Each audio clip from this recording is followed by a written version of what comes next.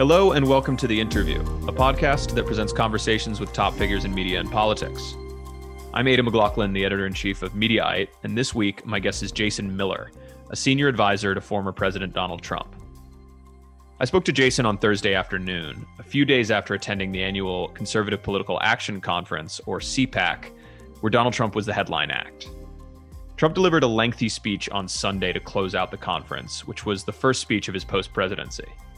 He tilted his hand to the way he plans on wielding power in the Republican Party going forward, and that is by exacting revenge on the congressional Republicans who voted to impeach him, each of whom he called out by name in the speech. Trump also made clear that he will not be moving on from the conspiracy theory that the 2020 election was stolen from him. He repeatedly claimed, falsely, that he actually won that election, and almost every attendee I spoke to at CPAC said they believed that claim. It also happens to be the claim that inspired the bloody attack on the Capitol on January 6th. The CPAC audience was also very much still on the Trump train. Almost every attendee I spoke to said they would like to see him run again in 2024.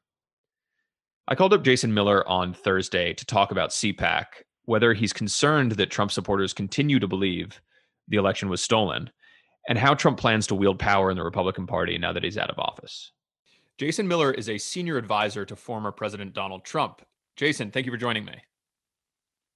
Aidan, thanks for having me, and congrats on the success of the podcast. I was looking through and see you've had some pretty big names come through, so it seems like pretty exciting first 6 months for you. I very much appreciate that. Yeah, no, we've had some good ones, including Jonathan Swan, who I believe you deal with fairly extensively in Washington, D.C. Yeah, I told him that I'd have higher ratings from this one than he did. So just busting his chops. No, you've had, look, I was listening a little bit. I mean, everyone from Rachel Maddow to Jonathan Swan to Chris Starwald. Actually, I didn't have a chance to listen to the Starwald one yet, but I want to. So I've downloaded it on my phone as I'm a podcast junkie these days.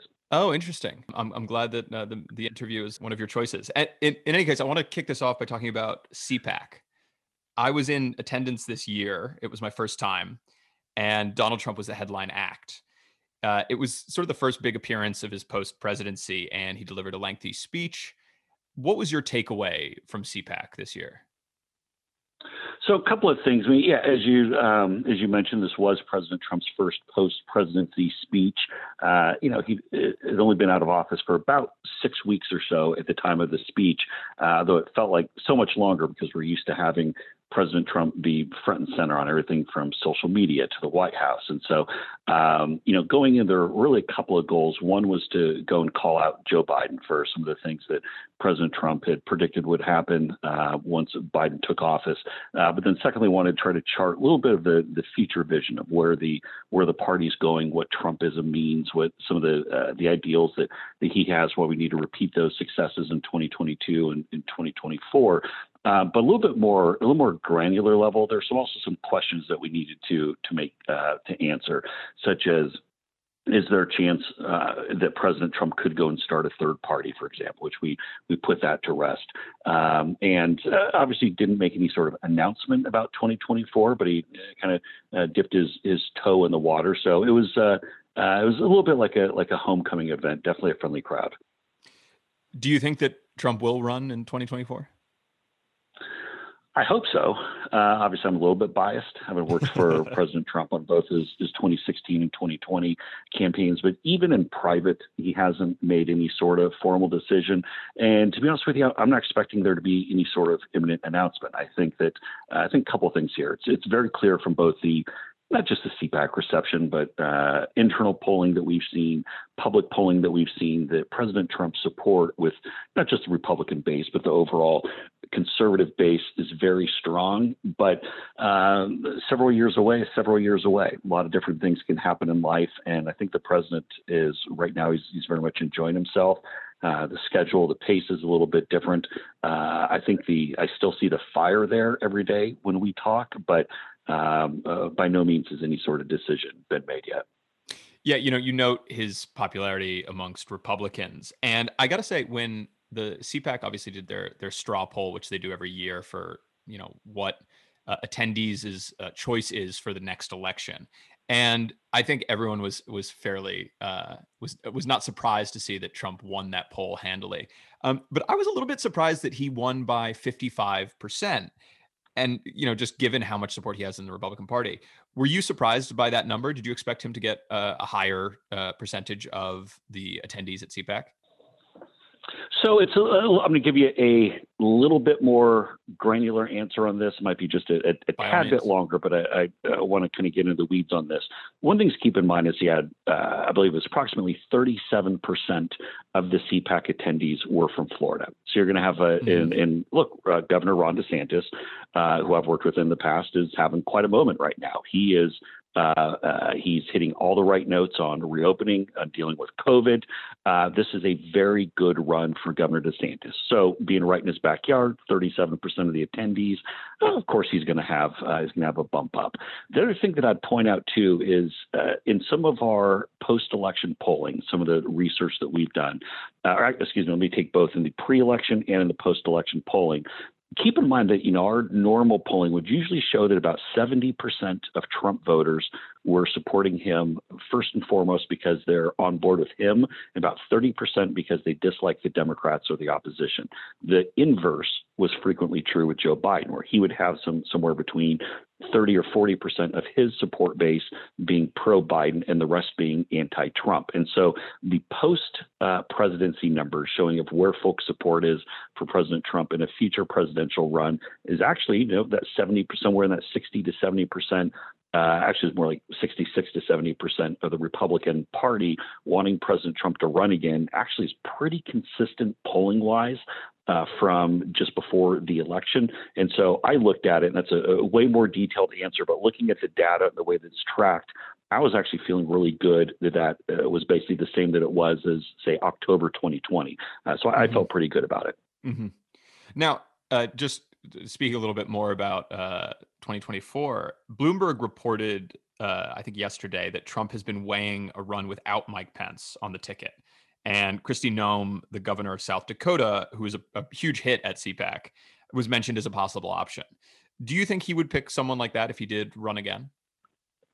A couple of things. And as you notice, I think I was probably the only person who was on the record in the story. And I think I had a very articulate fake news declaration for the story. I think that was my contribution. But look, when you have literally only one other prospective VP candidate who's mentioned in the story, it's like, oh, I wonder who was pushing this story. Could it maybe be the supporters of Governor Noem? But that's not to take anything away from Governor Noem. Here's the reality: is the president has, again, whether it's in public, whether it's in private, he's kept his cards pretty close to the vest with regard to if he's even how serious a potential 2024 run might be.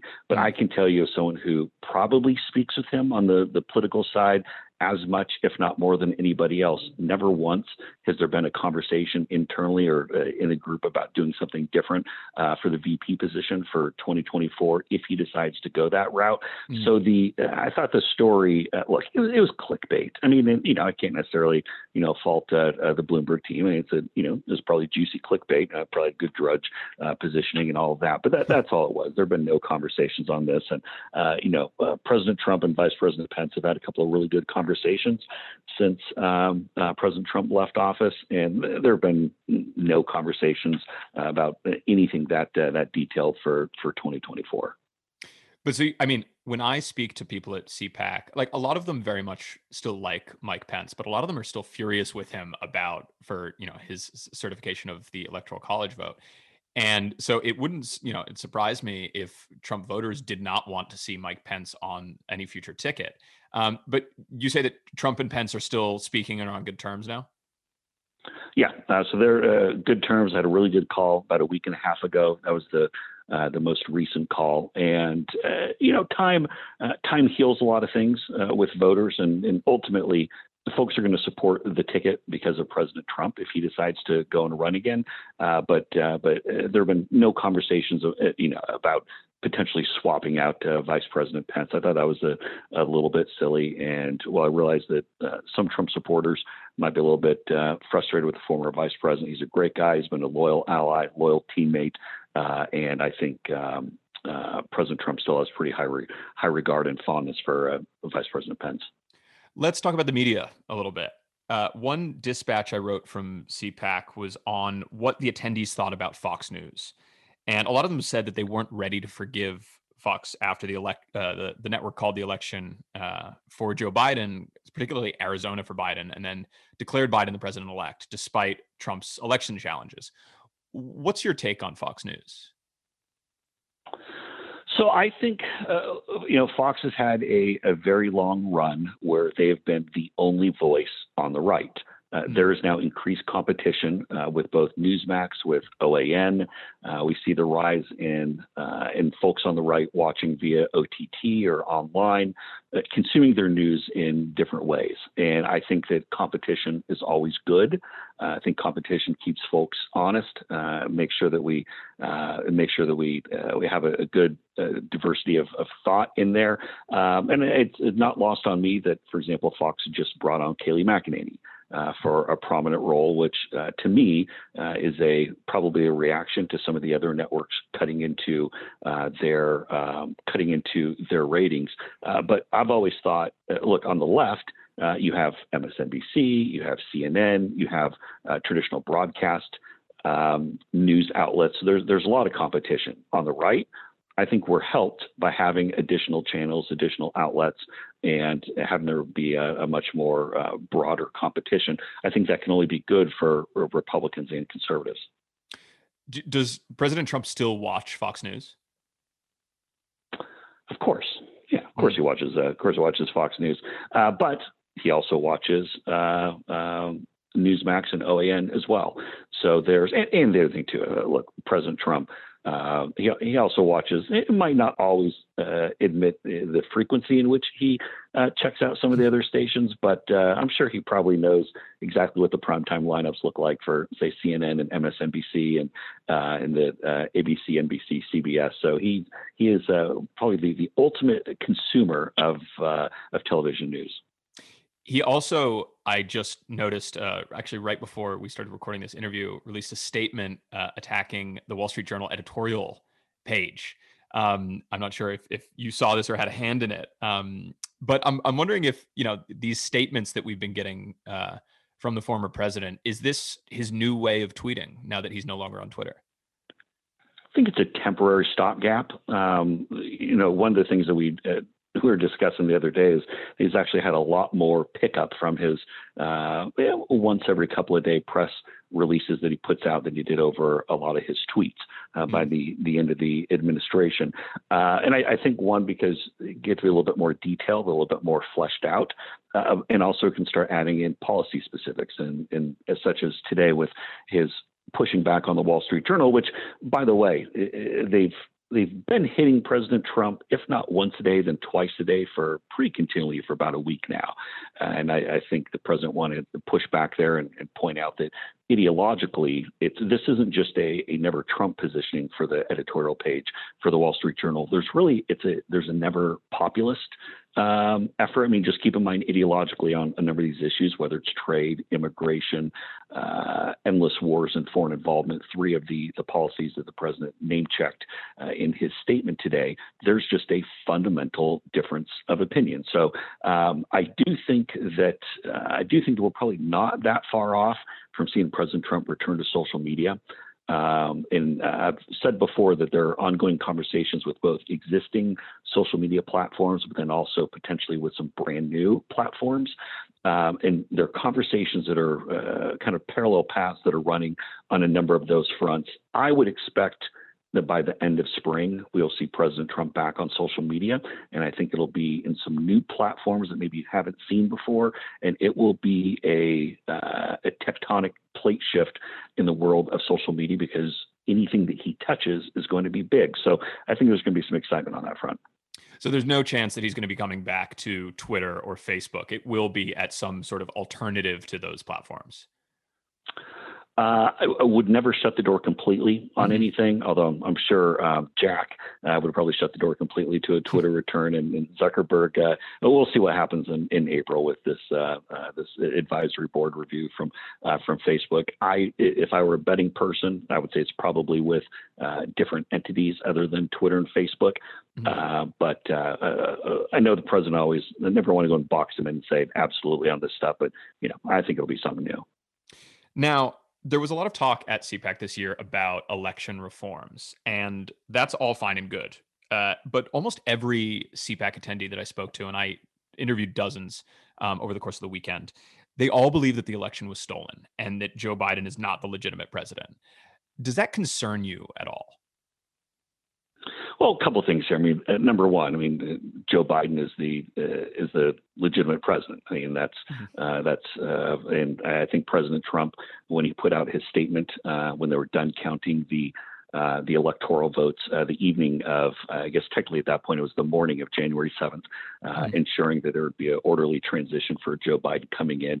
That put to rest any question or any issue. Once the electoral votes were counted up, that puts it to rest. That's the formal structure within our Constitution for the peaceful transition of power. So there's no debate, no question there. Now, with regard to the fairness of election, I want to kind of put things into two buckets, because I think a lot of folks, whether it's in the media or people who are kind of watching, might kind of conflate the two.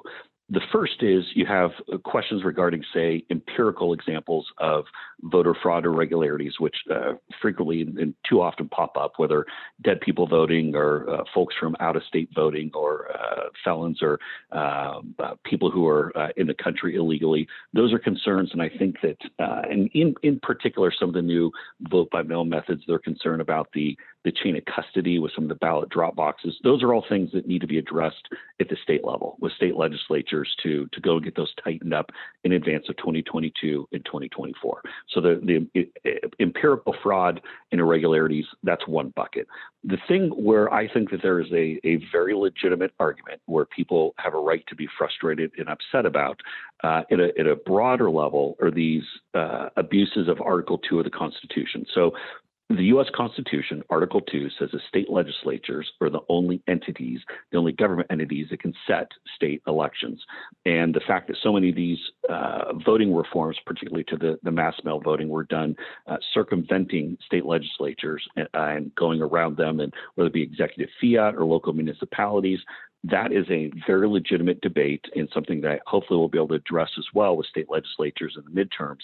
And there is a strong school of thought that if the U.S. Constitution hadn't been circumvented and state legislatures hadn't been circumvented, then President Trump would have won. I think that is a very legitimate debate. Obviously pursued that with the court, did not get the remedy that we wanted, but I've heard a lot of very smart people. I'm not a constitutional law expert, but I've heard a lot of people who say that there is the argument there.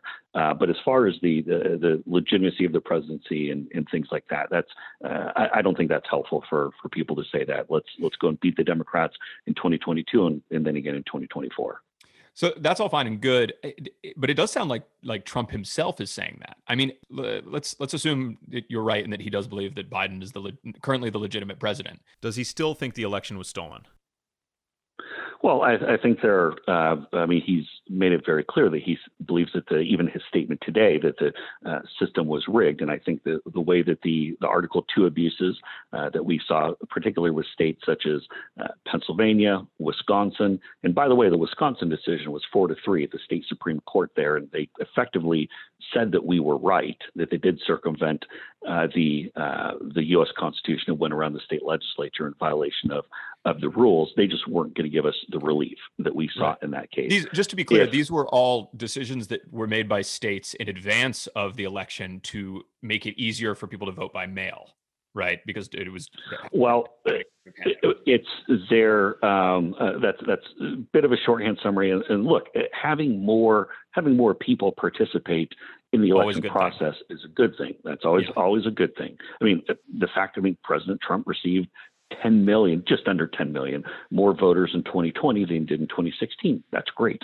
In fact, reading an excellent write-up by David Shore in New York Magazine about President Trump and how he gained with Black and Latino and Asian American voters in 2020. And so I encourage everyone to take a look at that article. Shore is actually a left of center data guru and good write-up there. So more voters is good, but we also have to make sure that we have the security put to it. And we also got to make sure that they're not blindly going out, that there's not a massive amount of fraud and irregularities that go out to it. If you have one set of people who are following the rules and there are a set of folks who aren't following the rules, that's always a concern. So these are all things that I hope are addressed in the midterms. But those are or in advance of the midterms. So those are always going to be a state by state debate. Got to do it through the legislatures. Right. So you mentioned the massive fraud and irregularities, but there wasn't actually evidence of any sort of massive fraud. There were individual instances of, let's say, dead people voting.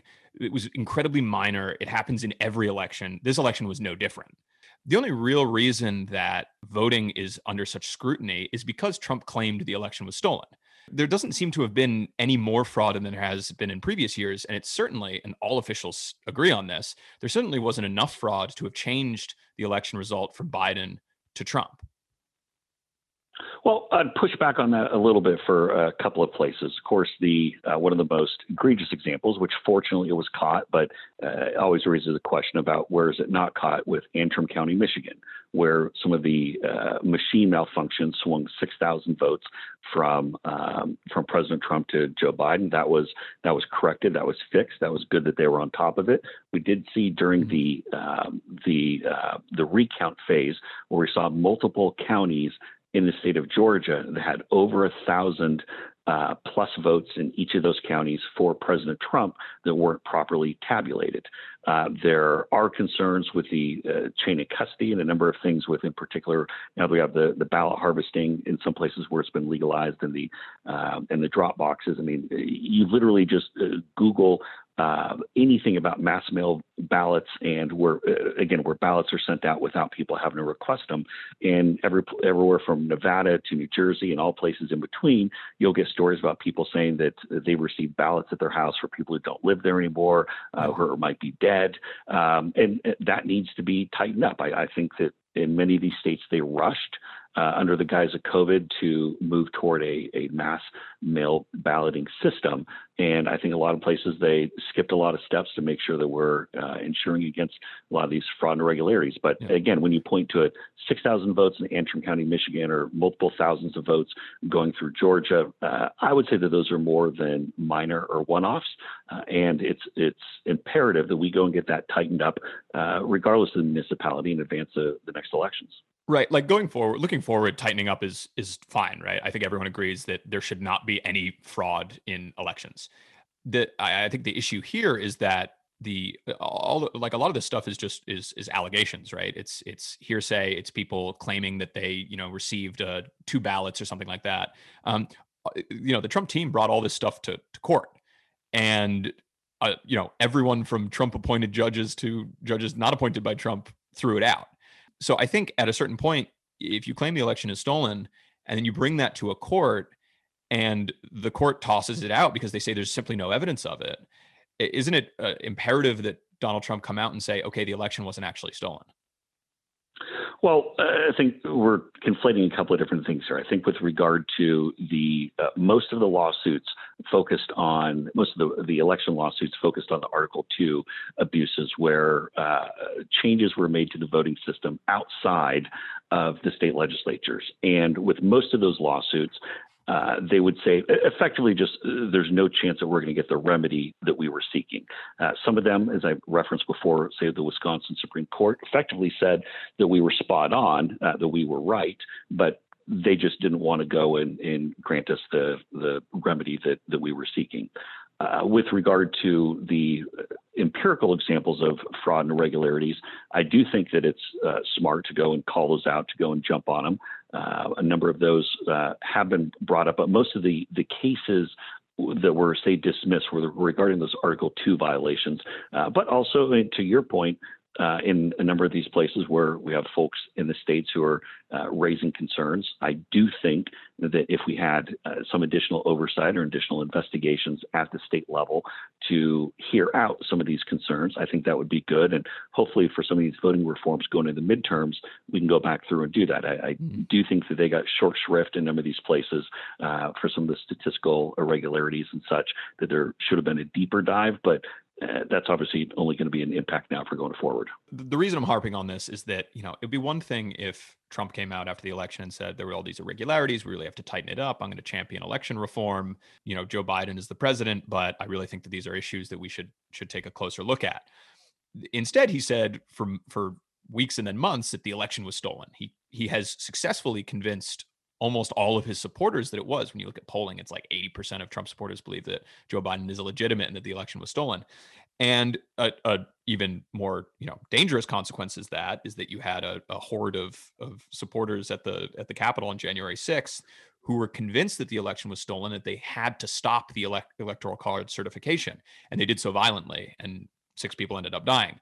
Like, is there not a difference between saying that there are problems with the election that need to be resolved, and then just outright saying the election was stolen? And do you not think that Trump has a responsibility to come out and tell his supporters it wasn't stolen, Joe Biden's the president, but we need to focus on election reform? Well, okay, we can pack a number of different things kind of all together in that one.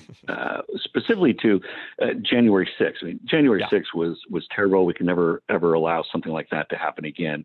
And I've said this a number of times that anyone who's watched President Trump over the last 5 years, let alone the last year, knows that he's been one of the most pro-law enforcement, anti-mob violence folks who are out there.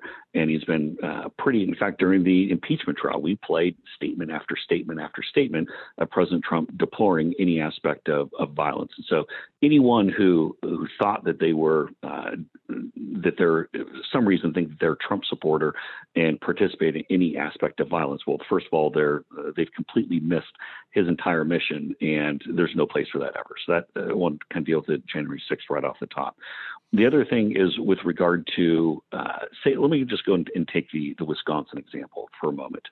I think that President Trump is very much within his rights to say that Wisconsin, the fact that they circumvented the state legislature, that they sent out mail ballots to people who didn't request them, and so essentially juicing Democratic turnout in key counties by blasting out ballots. So it happened in certain places, but didn't necessarily happen in more pro-Republican places. Now, there's certainly counties all across the state where there was increased mail voting, but the fact that they went and circumvented the rules that are in place so that you have to go through the state legislature, blasted ballots out to everybody.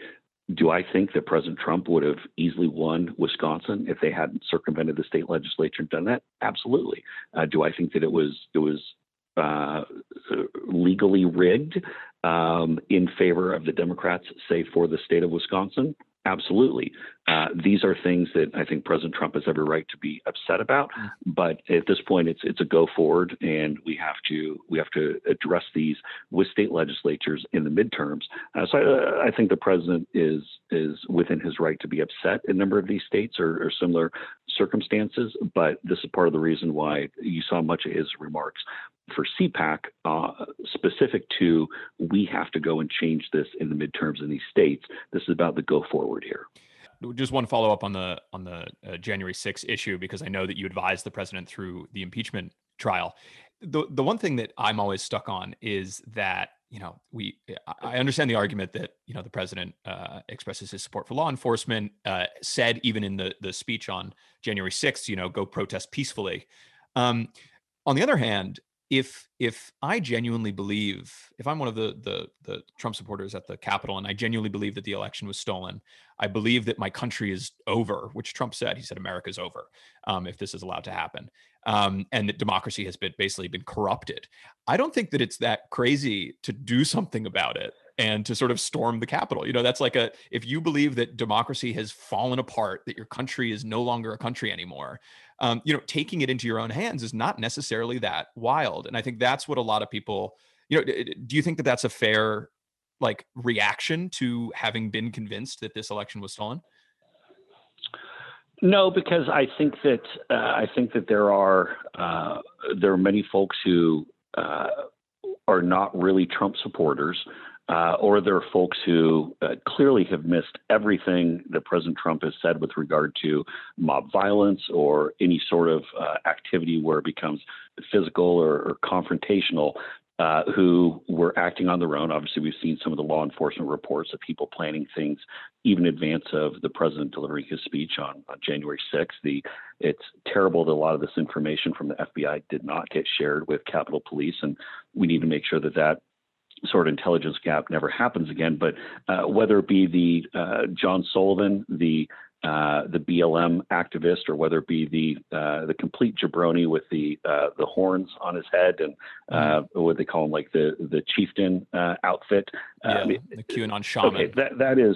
Okay, right. So if you have someone who's complete whack job like that, and look, whether regardless of their affiliation, I think that there were some people who had alternative agendas there who clearly were not Trump supporters. I will note that Christopher Wray, the FBI director, said in testimony this week that they've found no evidence that there were fake Trump supporters there. And I think when you look at the photos, everyone's wearing MAGA hats. They've got giant Trump flags. It strains credulity to assume that any of those people there are not there because they want to stop the certification of the Electoral College, which is. I'd disagree with you on that one. So, for example, the shaman character was at a climate change conference with his same idiotic costume just a couple months earlier. I can't imagine that there are too many Trump supporters who are very concerned about the legality of some of the electoral votes and supporting some of these election challenges, who are also at, say, climate change conferences wearing a ridiculous shaman outfit a couple months earlier. Obviously, we saw the John Sullivan who was arrested. He is someone who I think it's pretty safe to say is not a Trump supporter. So no, he's sort of an instigator. He has shown up at rallies before and sort of just tried to cause trouble. But I think like these are individual kind of isolated cases. The vast majority of the crowd had walked from Trump's speech to the Capitol. And we're, decked out in Make America Great Again hats, and we're waving flags, and we're chanting, "Stop the steal." They were looking for Nancy Pelosi. They were chanting, "Hang Mike Pence." Some of them. I think it was, there seems to be far more evidence that they were all Trump supporters there because they wanted to stop the Electoral College certification than they were, fake Trump supporters trying to, I guess, make the president look bad.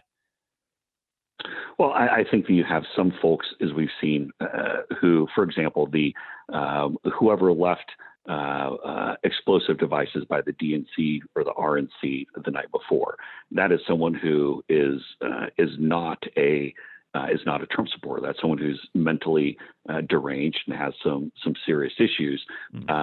There were obviously people who were protesting who did not violate any laws or rules, who did not enter the Capitol, did not push any sort of violence on January 6th. And there were people who were inside and were participating in some pretty terrible behavior that there's no excuse for it. And I think we've made it very clear that never support any aspect of violence. It's never okay in any way, shape, or form. And can only say it so many times over and over that's not something. And heck, we even did it during the impeachment trial where President Trump was again acquitted, making it very clear that that's not something we support. Now, just to before I move on from this, just to nail it down, we, aside from the decisions that were made by states before the election and the sort of small amount of irregularities that have been pointed to in the election, we can both agree that the 2020 election wasn't stolen. I think that these are my words here. I haven't had some I'm put in my description as opposed to President Trump's. I think that in a number of these states, it was legally rigged for the Democrats as a specific that's effort different to try from stolen. To swing this to.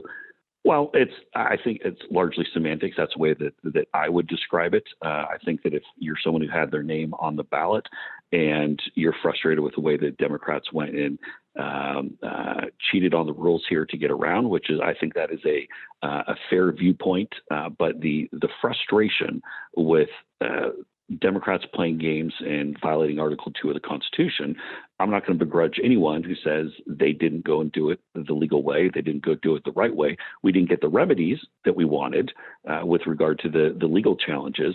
But because I think that this is why we have to go. A lot of judges say, like, now. why didn't you make these challenges before the election? I saw that one of the challenges got tossed out on that basis. Well, and many of the cases were brought up before, but there wasn't the appetite by many of the judges to go and address it. I mean, some of these things, the cases or the filings sat there for weeks, if not months. We actually had a pretty aggressive legal program in place up to the election and a very strong election day operations effort at the campaign. So I'm not going to begrudge anyone who says that the election was stolen, since I think the Democrats did go and legally rig it with the changing of the voting rules. But that is not to say that. To be clear, Joe Biden's president, and you would say he's the legitimate president. I've already said that like 3 times on here. Yeah. just making sure we have it clear. I'm not psyched about it, and I'll be lining up to beat him in 2024. Hopefully with President Trump if he does it again. But no, there's no once the electoral votes were counted and President Trump made clear we're going to have an orderly transition, then it's obviously things moved on in an orderly fashion towards January 20th, and now here we are in March. Last question. What's Trump's plan for the next couple years? Is he going to be waging war against the sort of insufficiently MAGA candidates in the Republican Party? Is that the plan for the next couple of years? So the real focus for the short term is we've set up a system now. We have a candidate questionnaire. We have we're going to be doing interviews with a number of candidates. We have both open seats. We have Democrat-held seats. There are some places where we're going to look for some upgrades, try to get some more America First type candidates or mega-friendly candidates. And people kind of wonder what that is because I'm guessing some of the folks who listen to this podcast will have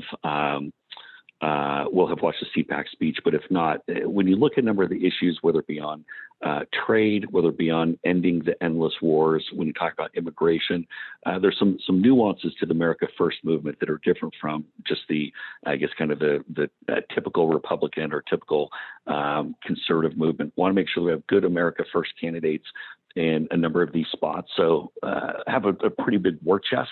President Trump raised over $3 million during his speech at CPAC online. So we now have over $80 million in Save America, the multi-candidate PAC. That can help win a whole heck of a lot of races. So we're going through that process, figuring out where we're going to get involved, where we're not going to get involved.